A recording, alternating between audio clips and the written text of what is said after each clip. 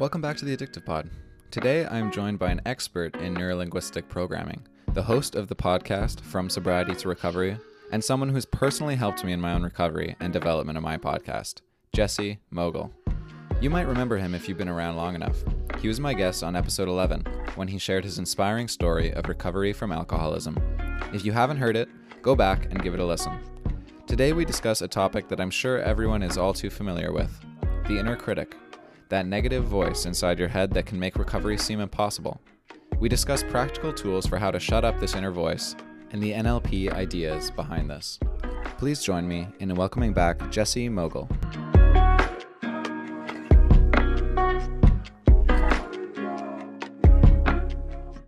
Jesse Mogle, welcome back to the Addictive Pod, man. Good to see you. Adrian, I love being on your show. I love talking with you. This is always, we've been talking about this for how long? And we've made it happen. This is a beautiful, beautiful day. Yeah, I feel like every time we chat, I secretly hope that it'll work out and you'll come back on the show. Because it's been a while. It was episode 11. So it was almost a year ago today that Really? you came on the show. That's amazing. That's awesome. Yeah, but you know what? We'll turn it into a monthly thing. Oh yeah. There's enough content there for sure. So how have you been? How is everything going with the show? It's always great to be able to watch you on social media, and you're part of my tribe, so it's great to be able to communicate with you there too. It's been good. I mean, I definitely I've been more consistent with publishing the episodes, so I feel better about that. That was one big goal that I had. It's funny, I've been trying to, ever since I started working on NLP with you, I've been trying to apply more of the sort of language principles in some of my interviews. And I'm not sure if it's translating, if it's there yet. It's still a work in progress, but it's definitely been an interesting thing to think about as I talk to people, is the different representation systems and the ways to communicate effectively. So I have you to thank for that. Well, Adrian, you're developing such a beautiful growth mindset around this information, because even in your language patterns right there, right? Like it's a work in progress, like you're using very toward positive language patterns rather than the negative away from language patterns that so often people use as that pessimistic crutch that people walk around with. It's better to expect the negative than hope for the positive, is what I've generally noticed in people. And it actually causes your brain to seek out the negative rather than searching for the positive. So when you switch the language patterns, your brain actually is unconsciously guided to looking for the positive rather than the negative. And it's a powerful, powerful tool to use. And how does that tool, so this is actually, it was one of the first things I wanted to talk about with you with regards to addiction recovery, because really, I mean, my whole interest in NLP is always coming back to addiction recovery, and that's the reason I want you on the show, is to really give people tools who are in recovery, tools that are going to help them to get over the addictive behaviors or substances, but also to just have a fuller and more connected life with other people. So the tool of language, of phrasing things in your mind and in your words in a more positive way, how can that apply to addiction recovery? There's a couple ways, like neuro-linguistic programming. Neuro stands for neurological. So it's how the brain interprets the world through the five senses: touch, taste, sight, sound, smell. Everyone does this. It's just a standard operating procedure. Whenever you experience the world, it goes in your brain, it gets filed and filtered and under these different things that are a whole nother conversation, but it creates this internal picture inside your head. And that's what you consider reality. No two people will ever see the same event the same way. We both go to a park and you were both going to experience it completely different. It's because we have different brains. We have different filtering systems. Even though we're taking everything in through our five senses, the picture that we now interpret as the park is not going to be the same. When you look at the linguistic part of NLP, that's how we use language in order to explain the world to ourselves in our own mind. That's that inner self-talk, that roommate who never shuts up inside your brain. And it's also how we externally use language to talk to other people, to explain to them how we see our reality. Because again, it's our reality. No two people will ever have the same reality about anything, no matter how two twins glued at the hip would still experience the world completely differently. And then you have the programming part, and that's just how the brain naturally looks for patterns, seek consequences to habituate in order to just make life easier. It's the brain's always looking for shortcuts. And this is how most of us became addicts, right? We took in the world through our five senses. We created whatever reality we felt, and whether it was positive or negative, caused us to shift our language patterns inside our own heads. We started looking for ways to handle our emotions, and most of us turned towards addictive substances as the habit that would allow us to program ourselves to not feel the things we didn't want to feel. So when you say, how are we using communication in our lives? You use it with the external words that you actually say to people, and you're also using it internally with the words that you say to yourself. And Hmm. so communication styles it's an internal and it's an external, and it's very important that all of us, not just the sobriety and recovery people, but everybody realize that the way you talk to yourself is more than likely not the way that you externally talk to other people Yeah. about yourself. Yeah, a lot of times, especially in early recovery, it's going to be way more negative. It's going to be super abusive. Like, I think that in my own life, I've probably had more negative self talk than I've ever vocalized to any person about anything that they did wrong. I don't know if other people relate to that, but let's start with that, the internal dialogue, the self talk. So let's say someone's in early recovery, or just coming to face coming to accept the fact that they are struggling with an addiction and they're coming into recovery, and they hate themselves, and they have this voice in their head that's saying they're worthless, that's saying they're telling themselves that they're never going to get over this, that they're a failure, that they've let everybody down, that they need their drug of choice, that they're going to die without it. What tools does NLP have that can help with some of this self-talk? Beautiful. And, there's so many things that you just mentioned right there that I think, to a standard, that people in addiction recovery, people who are battling with addiction, are feeling all of those things that you just mentioned. And if there's one thing we all have in common when it comes to addiction and addiction recovery, is that we all have suffering. We've all suffered somewhere in our lives, and all humans suffer, but those who went down the path of addiction suffered in a different way, because now we had to use this one tool in order to try to mute it.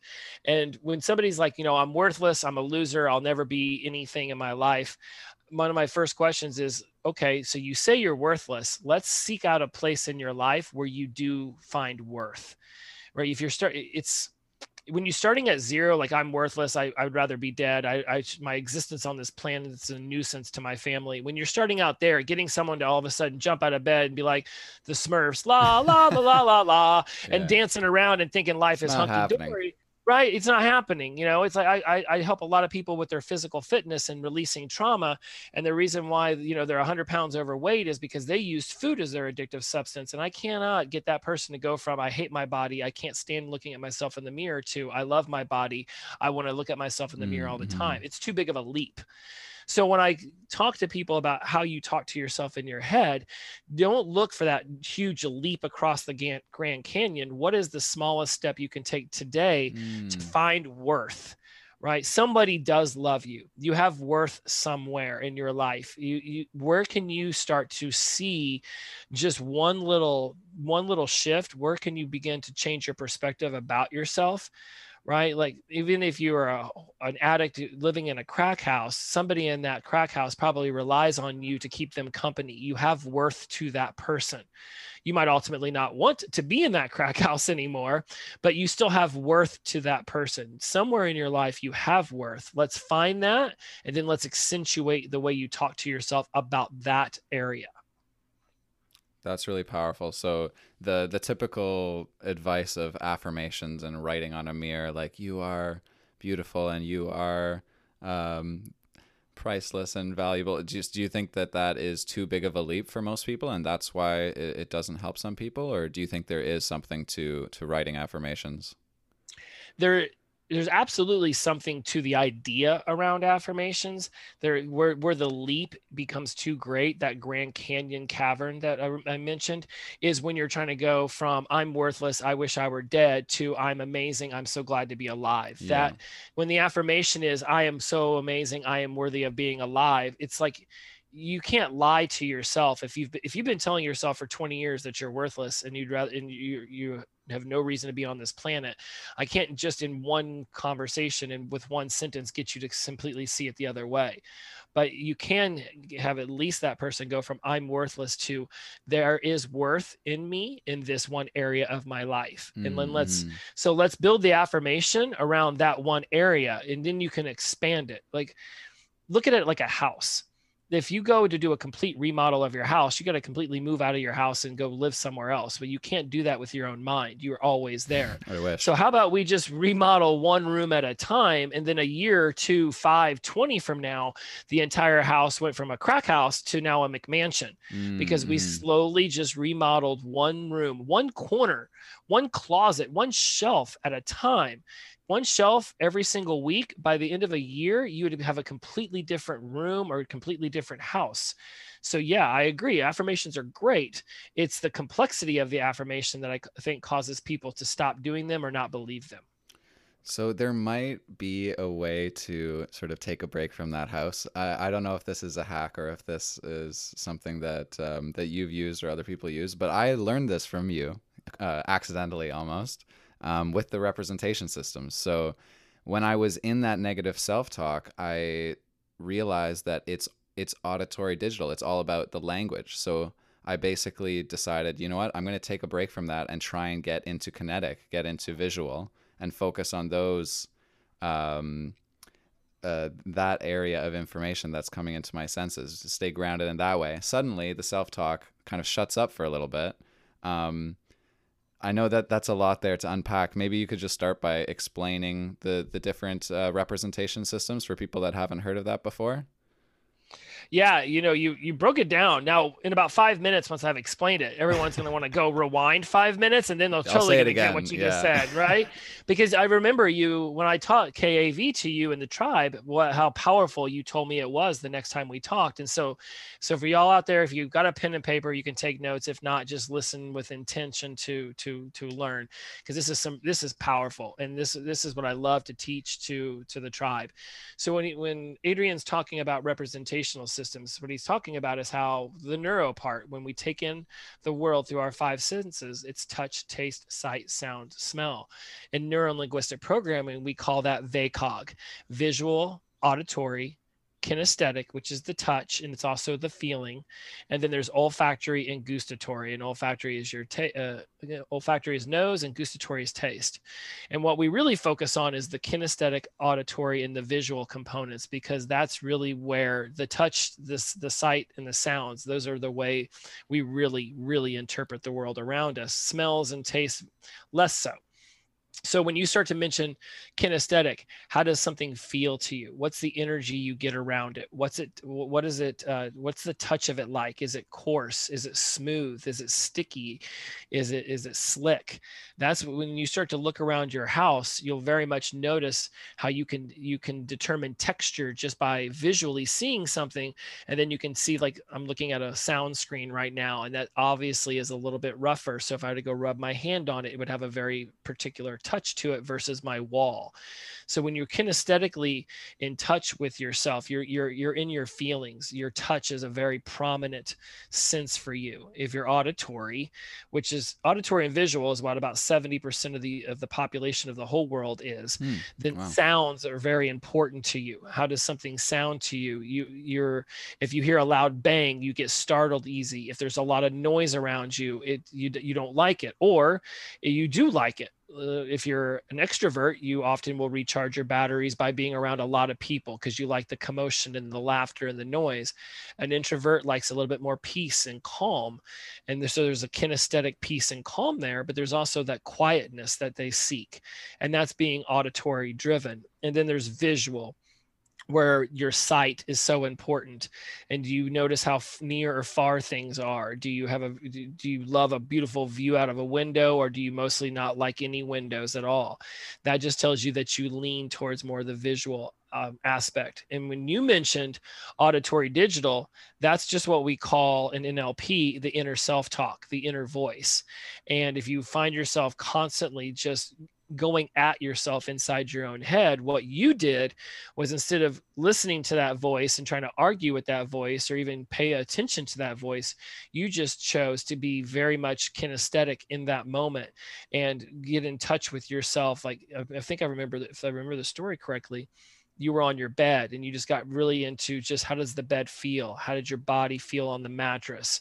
When looking around your room, you started to notice the textures and the shapes of everything that was around you. And you really got into your kinesthetic and visual, and Mm-hmm. you were able to get out of your head and get into your other three. And it's just like with anything else. If you close your eyes, now you don't see anything. Your other senses heighten. When you choose in your own mind to actively stop listening to that voice and instead pay attention to your kinesthetic, your auditory, and your visual, you will all of a sudden not hear that voice as much. And what you did, without even realizing it, was that you cut out the auditory too, because if you're focusing too much on auditory, that also gives you the opportunity to still listen to that voice in your head. And for most of us, that voice in our head has been leading us down the wrong path for far too long. That's what Freud would have called the ego. The Mm. ego is what caused us, majority of us, to suffer so greatly. So when you just choose to get more kinesthetic and into your touch, and when you choose to get more visual and into your sight, the auditory and the auditory digital will naturally take a back seat, and that helps you quiet the mind. And I'm so glad that we had again, you guys might want to rewind that and listen to it 5 more times, because I cannot stress to you how important what Adrian is talking about is. What you're talking about, man, that Yeah, well, that explanation. I mean, it is so powerful, because the more I thought about it, the more I realized that addictive behaviors basically do that. So let's say you are an alcoholic. When you drink, it has a feeling to it. It feels different. Like there's a physical sensation there. It kind of gets you into that kinetic. If you're a porn addict, you're looking at something, like you're going into the visuals, and you're focusing all of that energy on visuals. Both of those things, they quiet down the auditory digital. They quiet down those other areas that are the source of a lot of suffering for people in addiction. And I think that's I don't know. It really blew my mind, this whole system, in understanding my own addiction and in understanding other people's addictions, and a really cool tool for dealing with withdrawal, for dealing with just the negative self-talk, or for discomfort in everyday life. dude, you're so spot on. What a great conversation starter and summary too. Because yes, let's just for a moment go to that addictive moment when we all are right there at that second before the use, right before the beer goes down the throat, or the porn gets hit played, or we slide our chips on the table for the gambling, or we right before the straw. All of that moments, Yeah. what we're seeking in those moments is, I mean, I'm like leaning into the camera now, even though we've got the cameras off. I'm so excited. What we're seeking in those moments is to be in touch with our kinesthetic side. There's Yeah. something that we're going to feel as soon as we do this, and the anticipation all day to this very moment right before, we're drawing so much in on that kinesthetic. And so often I remember people saying, I don't like to get wasted because I don't like to lose control. And my response back was, I love getting wasted because I finally can shut that guy up inside my head, because I Yeah. just gone, because now I'm into my kinesthetic. I'm talking a bunch. I'm laughing at the bar. I'm looking around at all the pretty girls. Who am I going to flirt with next? I got into my KA and V, and the AD had no choice but to take a back seat. Mm. So when we're looking to step out of addiction and into a sobriety and addiction recovery, we want to use the same tools that got us into that mess to get us out of that mess. And I mean, focusing on the kinesthetic of what it feels like to now be sober. What does it feel like to now handle our emotions in a more mature and desirable way, right? When we were looking to unplug through our kinesthetic, when we can now seek to plug in to our lives by utilizing kinesthetic. It's already a powerful driver within us. We can now just use it in a completely different way. And some people will say, well, that doesn't seem right, because if kinesthetics what got me into this, how is it going to get me out? I'm It's the like, same well, thing. It's the same thing. But I'm like, yeah, but it's all about how you're using the tool. A hammer in the wrong person's hands becomes a bludgeoning instrument, or in the right person's hands, it builds a house. Well said. So it's not the tool that is the issue here. It's the way that we're using the tool, and it's the user of the tool and the perspective we have around the tool that needs to shift. And once that shift occurs, the power of kinesthetic really begins to envelop our lives and changes everything.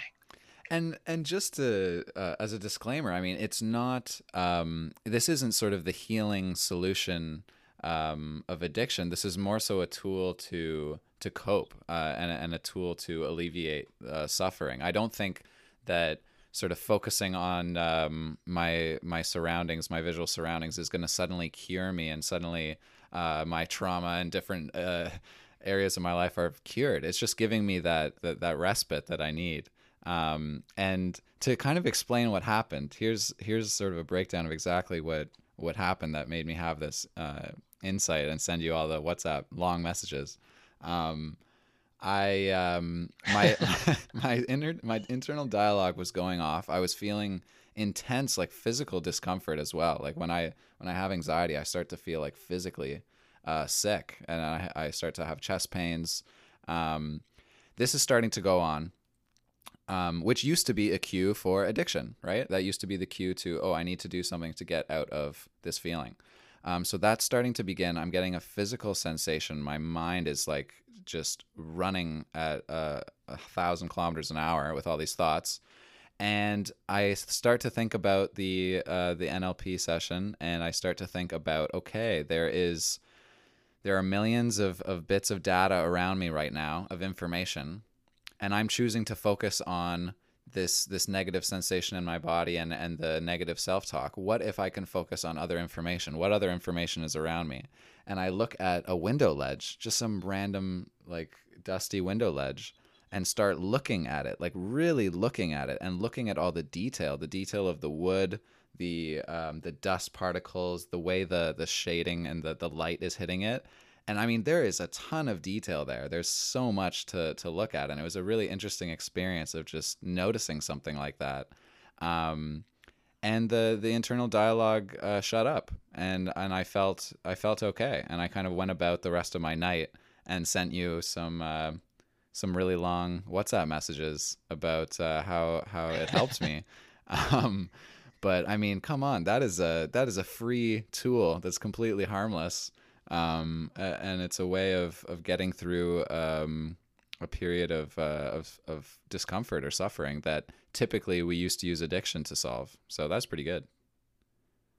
In your summary of it was so beautifully portrayed there. I really want your listeners to take this and utilize it in their own recovery. We talk about how, you know, you can have this craving, you can have this discomfort that drives you to want to go use. And sometimes it's 5 seconds, it could be 5 minutes, it could be 5 hours, however long it is. What you were able to do in that moment was just simply stop. And for 5, 10, 15, 20 seconds, it became 5 minutes. You were able to move your brain from using, because that was what the kinesthetic in you was telling you. And instead you switched it to this visual, and you switched it to this whole looking at the windowsill. And if that's what it takes to get you past that 5 second, 30-second mark, to allow the craving to subside, to allow rational thought to step in and not let your emotionally triggered self take over and lead you down the path of using, which none of us want anymore, or we wouldn't even be listening to shows like this. Like, we've clearly made the decision to make the change. So do what Adrian just talked about, y'all. I mean, literally, it's like you have, and I remember learning this at Kaiser and in my meetings. They're like, sometimes the craving is 5 seconds. What are you going to do in the next 5 seconds to move through it? Stop feeling, or stop letting the auditory digital tell you what you should be doing, and instead get into the kinesthetic, walk over to that windowsill, feel it, notice the textures, really dive into the dust particles.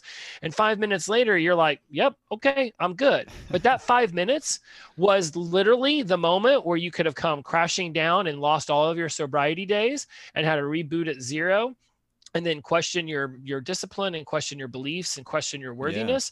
But instead, you showed yourself that by using this amazing, simple tool, that you were able to, boom, find yourself on the other side of it. And with that, that whole, all those good sensations and vibrations you have, like, wow, I can do this. I can beat this inanimate object, this substance.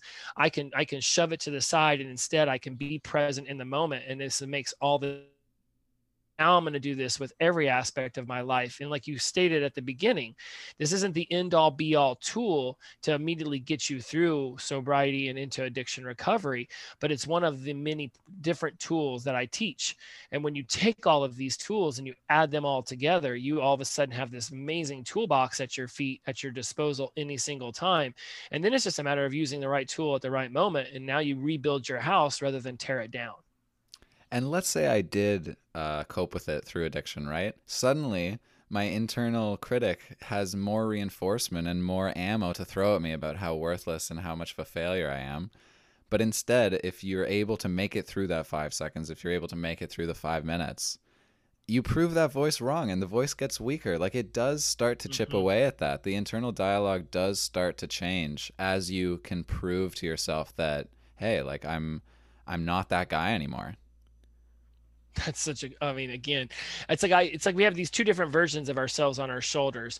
We've got drunky and sobery, Yeah. right? And so you've get, and drunky, that voice in your head, that's the drunk, that's the addict. It's, we'll call him Addy for addiction or whatever, right? Addy's over here just, nope, loser, worthless, worthless, worthless. And then all of a sudden sober, sobery over here is like, really? Because you know what? We just worked our way through that. And all of a sudden Addy's like, oh yeah, damn.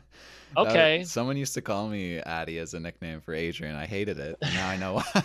Yeah, yeah, I don't know. Yeah, that would not have been the nickname I would have It's gone with terrible. for you. But again, you're spot on. The brain looks for what we call confirmation bias. Mm, So if you tell yourself you're worthless all the time, then your brain is looking for, because your brain wants to prove you're right. The unconscious mind wants your conscious mind to be as correct as possible, because it's unconscious mind's ego driven. And so the unconscious mind's like, oh, okay, the conscious mind says we're worthless. Let's find ways that we're worthless. When you say I have worth, I have purpose, then the unconscious mind's like, oh, okay, cool. Well, that's what we're going to look for now. And then it goes off and it looks for ways that you have worth and that you have purpose. It's the same thing if all of a sudden I decided I wanted to go and get myself a dachshund dog. Then my brain's going to start noticing dachshunds everywhere. The dachshunds were mm-hmm. always there, but now I consciously am looking for dachshunds because now I've told myself I want a dachshund. It's the same thing whenever it comes to worth and worthiness. So the more you prove to yourself you're worthy, the more your unconscious mind looks for the worthiness. And then that voice inside your head starts to say, well, yeah, you didn't do that great, but you know what? You've done it great these other 10 times. So let's not let the one slip where you yelled at your kid or you barked at your boss. Mm-hmm. Let's not let that one thing say that we are not doing a good job. It's just one moment. Let's review why we got emotionally triggered. Let's monitor how we get emotionally triggered in the future, and let's seek ways to be more emotionally grounded moving forward. And when you do that, you all of a sudden start to really locate opportunities in your normal day-to-day life where you can reduce that emotionally triggered reactionary rage version of yourself. And instead you replace it with this emotionally grounded, response oriented, calmer version of yourself. And you do this enough days in a row, just like with sobriety, you stack up enough of them, nothing can knock you off of that perch once you've built it for yourself.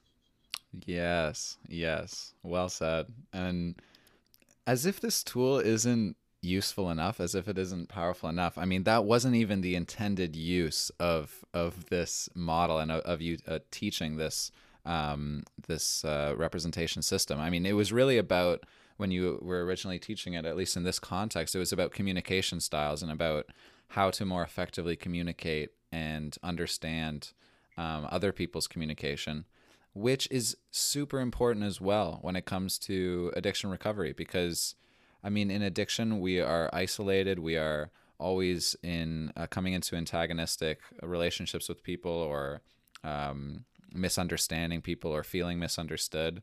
So to effectively communicate, to effectively connect with others, I think is a super powerful tool. Could you break down that a little bit? Could you break down how KAV can be used as a communication tool? Oh, absolutely. And you're spot on too. And this conversation is just so full of flow. We're definitely going to do this more often. I know, man. You're Um, coming back. I can't wait. I'm already like, man, we can expand on so many different topics. So we've covered how you're communicating inside your own mind and how you're using your five senses to literally experience your life a different way. Once you've done that and you've created this picture, now this picture of your reality, it spits out an emotional state, which shifts your physiology, which these three things, your internal pictures, your emotional state, and your physiology, your physical body, and how you carry yourself and how you feel about your body, these three factors spit a behavior. They spit out an action. And when that happens, that's when we start to externalize the internalization of the world around us. And how do we externalize it to other people? We talk to them about it. And so it's the words that we use. And so when you start to look at how you can use kinesthetic, auditory, and visual words to communicate with people more effectively, it comes down to that we all have a preferred way of communicating. I am very visual and auditory digital. I talk to myself in my head a lot. I repeat people's questions. Everything you say is being repeated by that internal voice in my head because it helps me focus. So when somebody wants to communicate effectively with me, using a lot of visual words, using a lot of auditory digital words is going to be a way to break through my conscious and into my unconscious mind and to connect with me, build rapport with me in a way that goes beyond what most people could even understand is happening. Hmm. And a beautiful way to start using these sensory based words is when we go to meetings. Listen to the way somebody talks. Are they using a lot of auditory words like, I've got a whole list of them right next to my computer here where I'm talking. Like, are they using a lot of auditory words like hear, listen, all ears, turn a deaf ear, silence, ask, discuss? Right? Or are they using a lot of visual words? Look, view, reveal, clear, foggy, hazy, focus, show? Are they using a lot of kinesthetic words? Touch, grasp, hard, soft, solid, feel, reach, touch, touching base, stand, sit. When you learn this and you can start to recognize these word patterns in other people, then you realize what their preferred communication style is, K, A, or V. And when you discover this, then you can just start to match the words that they use. And then unconsciously, you would just begin to connect at a much deeper way. And where I think this is super helpful for those of us in an addiction recovery is that a lot of us have burnt a fair amount of bridges, right? We have pissed Yep. off our parents. We have pissed off our siblings. Our friends don't take our calls anymore. Well, when we finally do get that opportunity to step forward with them and make amends, if you're into AA, you'll recognize that. Or when we do get into our four truths and we need to go back and we need to discuss with people how our journey through life affected their journey through life, when we know their preferred communication style, K, A, or V, kinesthetic, auditory, or visual, then we can communicate with them in a way that connects with them at a deeper level. And this won't magically make those relationships just healed, but it's like using WD-40 on a really tight lug nut. Right? The lug nut's not just going to naturally slip off because you sprayed it with WD-40, but it's going to be a hell of a lot easier to get loose and take off Mm-hmm. because you've added the WD-40. Kinesthetic, auditory, visual words, and utilizing those when you communicate with the people you want to mend and heal your relationships with. This strategy is the WD-40 in those communication opportunities. And with it, you will find that they really genuinely feel that you're feeling them, hearing them, or seeing them in a new way. And they'll notice your development and your growth and your recovery at a way and at a level that actually shows them that you're seeking to change rather than just saying you're changing. That's so funny. Even that last phrase you used when you said like you can feel them, hear them, see them. People use that kind of interchangeably. Like it means the same thing, but different people will use a different phrase. Like some people say I feel you, some people say I see you. So it's interesting. Even something as simple as that. They all mean the same thing, really. They all mean, yeah, that you understand the person, that you're with them, that you are connecting with them. So it's just a sort of tell of what type of communication style or what type of language style that they are using in their own mind as well. You're again spot on, right? Like feel. Oh, I totally feel you, bro. Oh, I Yeah, hear you, man. Oh, yeah, I see what you're saying. Or even understand is an auditory digital word. The that's the one that I auditory did used, right? So that was my tell. Mhm. I'm Right, and definitely I auditory digital. So like, auditory digital. And that's more that when you want to say, well, how do I experience auditory digital in my mind? It's because you're always talking things out. That's the computer version of your brain. And mm-hmm. so the auditory digital uses a lot of words like maintain, understand, communicate. It uses those bigger words because it's a computer. It just it's more of the rational version of yourself rather than the kinesthetic, which is really touchy feely, or auditory or visual, which is just more sensory. Like you experience things externally and then you internalize them. And it is, I mean, we as addicts, we got so good at noticing those micro facial expressions, those little tells that people would give about whether they were enjoying the conversation or whether they were Mm-hmm. flirting with us. We got so good at noticing them. And yet for some reason, when we get into sobriety and recovery, we forget that we have this skill of noticing people's micro expressions, of noticing the words. It's like almost like we want to release and let go of anything that we were good at when we were an addict, because that meant we were an addict. But yet at the same time, we habituated a lot of really good things in our lives that allowed us to be addicts for so long and semi-functioning, if you will. Let's not let go of the good stuff. Let's just take the addictive substance away, but let's keep our communication strategies. Let's keep our rapport building. Let's keep those things that we learned through addiction, because it's not those things' fault that we were using them so much in addiction. It was our choice to be addicted that caused us to use those tools incorrectly. Yeah, I mean, like what you said about tools earlier on, they can either be used to build a house or bludgeon something. I don't know the exact phrase you use. Very visual Yeah, explanation of what tools can be used for, bludgeon but was the word. I'm watching a TV show on HBO Max right now yeah, called The Undoing, and somebody in that TV show gets hit with a hammer many times, and yikes, and so I remember being like, that was a bludgeoning, and then yikes. yeah. And then, but isn't that funny how when I used for an example, I used a hammer, and I Mm-hmm. mentioned bludgeoning, and then I also mentioned building a house. You can learn a lot about the way I communicate in the fact that I chose a hammer as the tool to use in that Mm-hmm. analogy, and the fact that I use bludgeon versus building. I'd already talked about building houses and remodeling a lot, so not surprising that I used a hammer. I had recently watched a show where someone got hit with a hammer many times, and so I'm not surprised that I pulled that visual out of my brain to use it as the negative, right? So there's all these little tells about somebody's the way that they experience life inside their mind that are being said, just they're coming at you so fast that you don't even notice them. And when you learn Mm-hmm. NLP, all of a sudden you're able to slow down these communication moments, and you're able to actually say, oh wow, he used hammer, so there must be a reason why he's using hammer as his example. Oh, because he talks about building a house a lot, so there must be something about rebuilding your life that means a lot to him. And then why did he say bludgeoning? And then you're like, it's interesting that you just said bludgeoning. What caused you to do that? Actually, I'm watching a TV show right now, and okay, so he pulled that example out of a recent experience. And you learn so much about people with these little micro shifts in their language, and you learn how to notice this stuff when you learn NLP.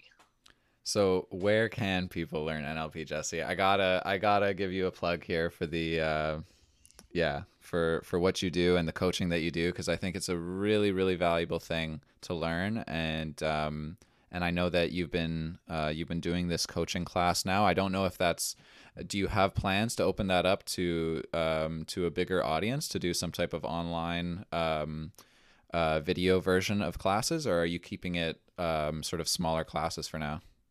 Yeah, I'm opening it up. My next class, I'm looking to put about 12 people in it, and there's a few spots still available, and it's going to be you can actually learn NLP, like in depth, learn it. And then I've also got what you took, but I've reduced it to 6 weeks, and it's a shorter version that is more for the people just looking for the personal growth and the development side. And then for those that are looking to use this more in depth in their lives, or perhaps even start a mentoring or a coaching practice, or just be a leader in their community, I've got the in-depth. So I've got two. One, you can just utilize it for yourself and keep it pretty short and succinct, 6 weeks. And the other one is 12 weeks, and it's much, much more in depth. And both of those are accessible by going over to my From Sobriety to Recovery Instagram account or the Jesse Mogle Instagram account. Click on my bio link. You'll see in there where you can set up a consultation call. I call it a discovery session. It's about 30 minutes. I get a chance to talk with you, meet with you, figure out what it is you're seeking to change and challenge yourself to increase in your life. And then we can guide you into whichever one of my programs would work best for you for where you're at now. Like you took the longer version, but it was just the personalized. Down the line, we've talked about you learning the more in-depth way, so you can go off and you can teach it, and you can be a mentor, and you can be a leader in your community. And so there's both opportunities available, and all you need to do, like I say at the end of my podcast, you just stand up, step up, raise your hand. I'll call on you. If you want to know more, the opportunity is one link away. I mean, the crazy thing about it is everything that we talked about today was maybe 1/10 of one session that we did, right? Or maybe Yeah. or 1/10 of one session and 1/10 of another, like kind of muddled together. Like there's a lot of information there, and you start to realize how many other maybe self-help isn't the right word, but other sort of self-development programs are really based on NLP or variations of NLP. So yeah, it's a ton of content there. I really recommend people go over to Jesse's page and check it out, and come back on the show, man. We got to talk about this more. Oh yeah, like we said when we discussed getting me on here today, but we should turn this into a once a month thing, because you're spot on. I think I've told you that you're spot on like 10 times, which, I'm by the way, spot on today, apparently. You're super spot on, and that's a very kinesthetic word, by the way. So I'm feeling, because I'm feeling our conversation. Yeah. Like I have this energy when I get on the calls with you, and there's something about us communicating that means so much to me. And I love the way that you broke that down. This has just been a fraction of what you can learn in neuro-linguistic programming, but it expands to every single corner of your life, much like oxygen.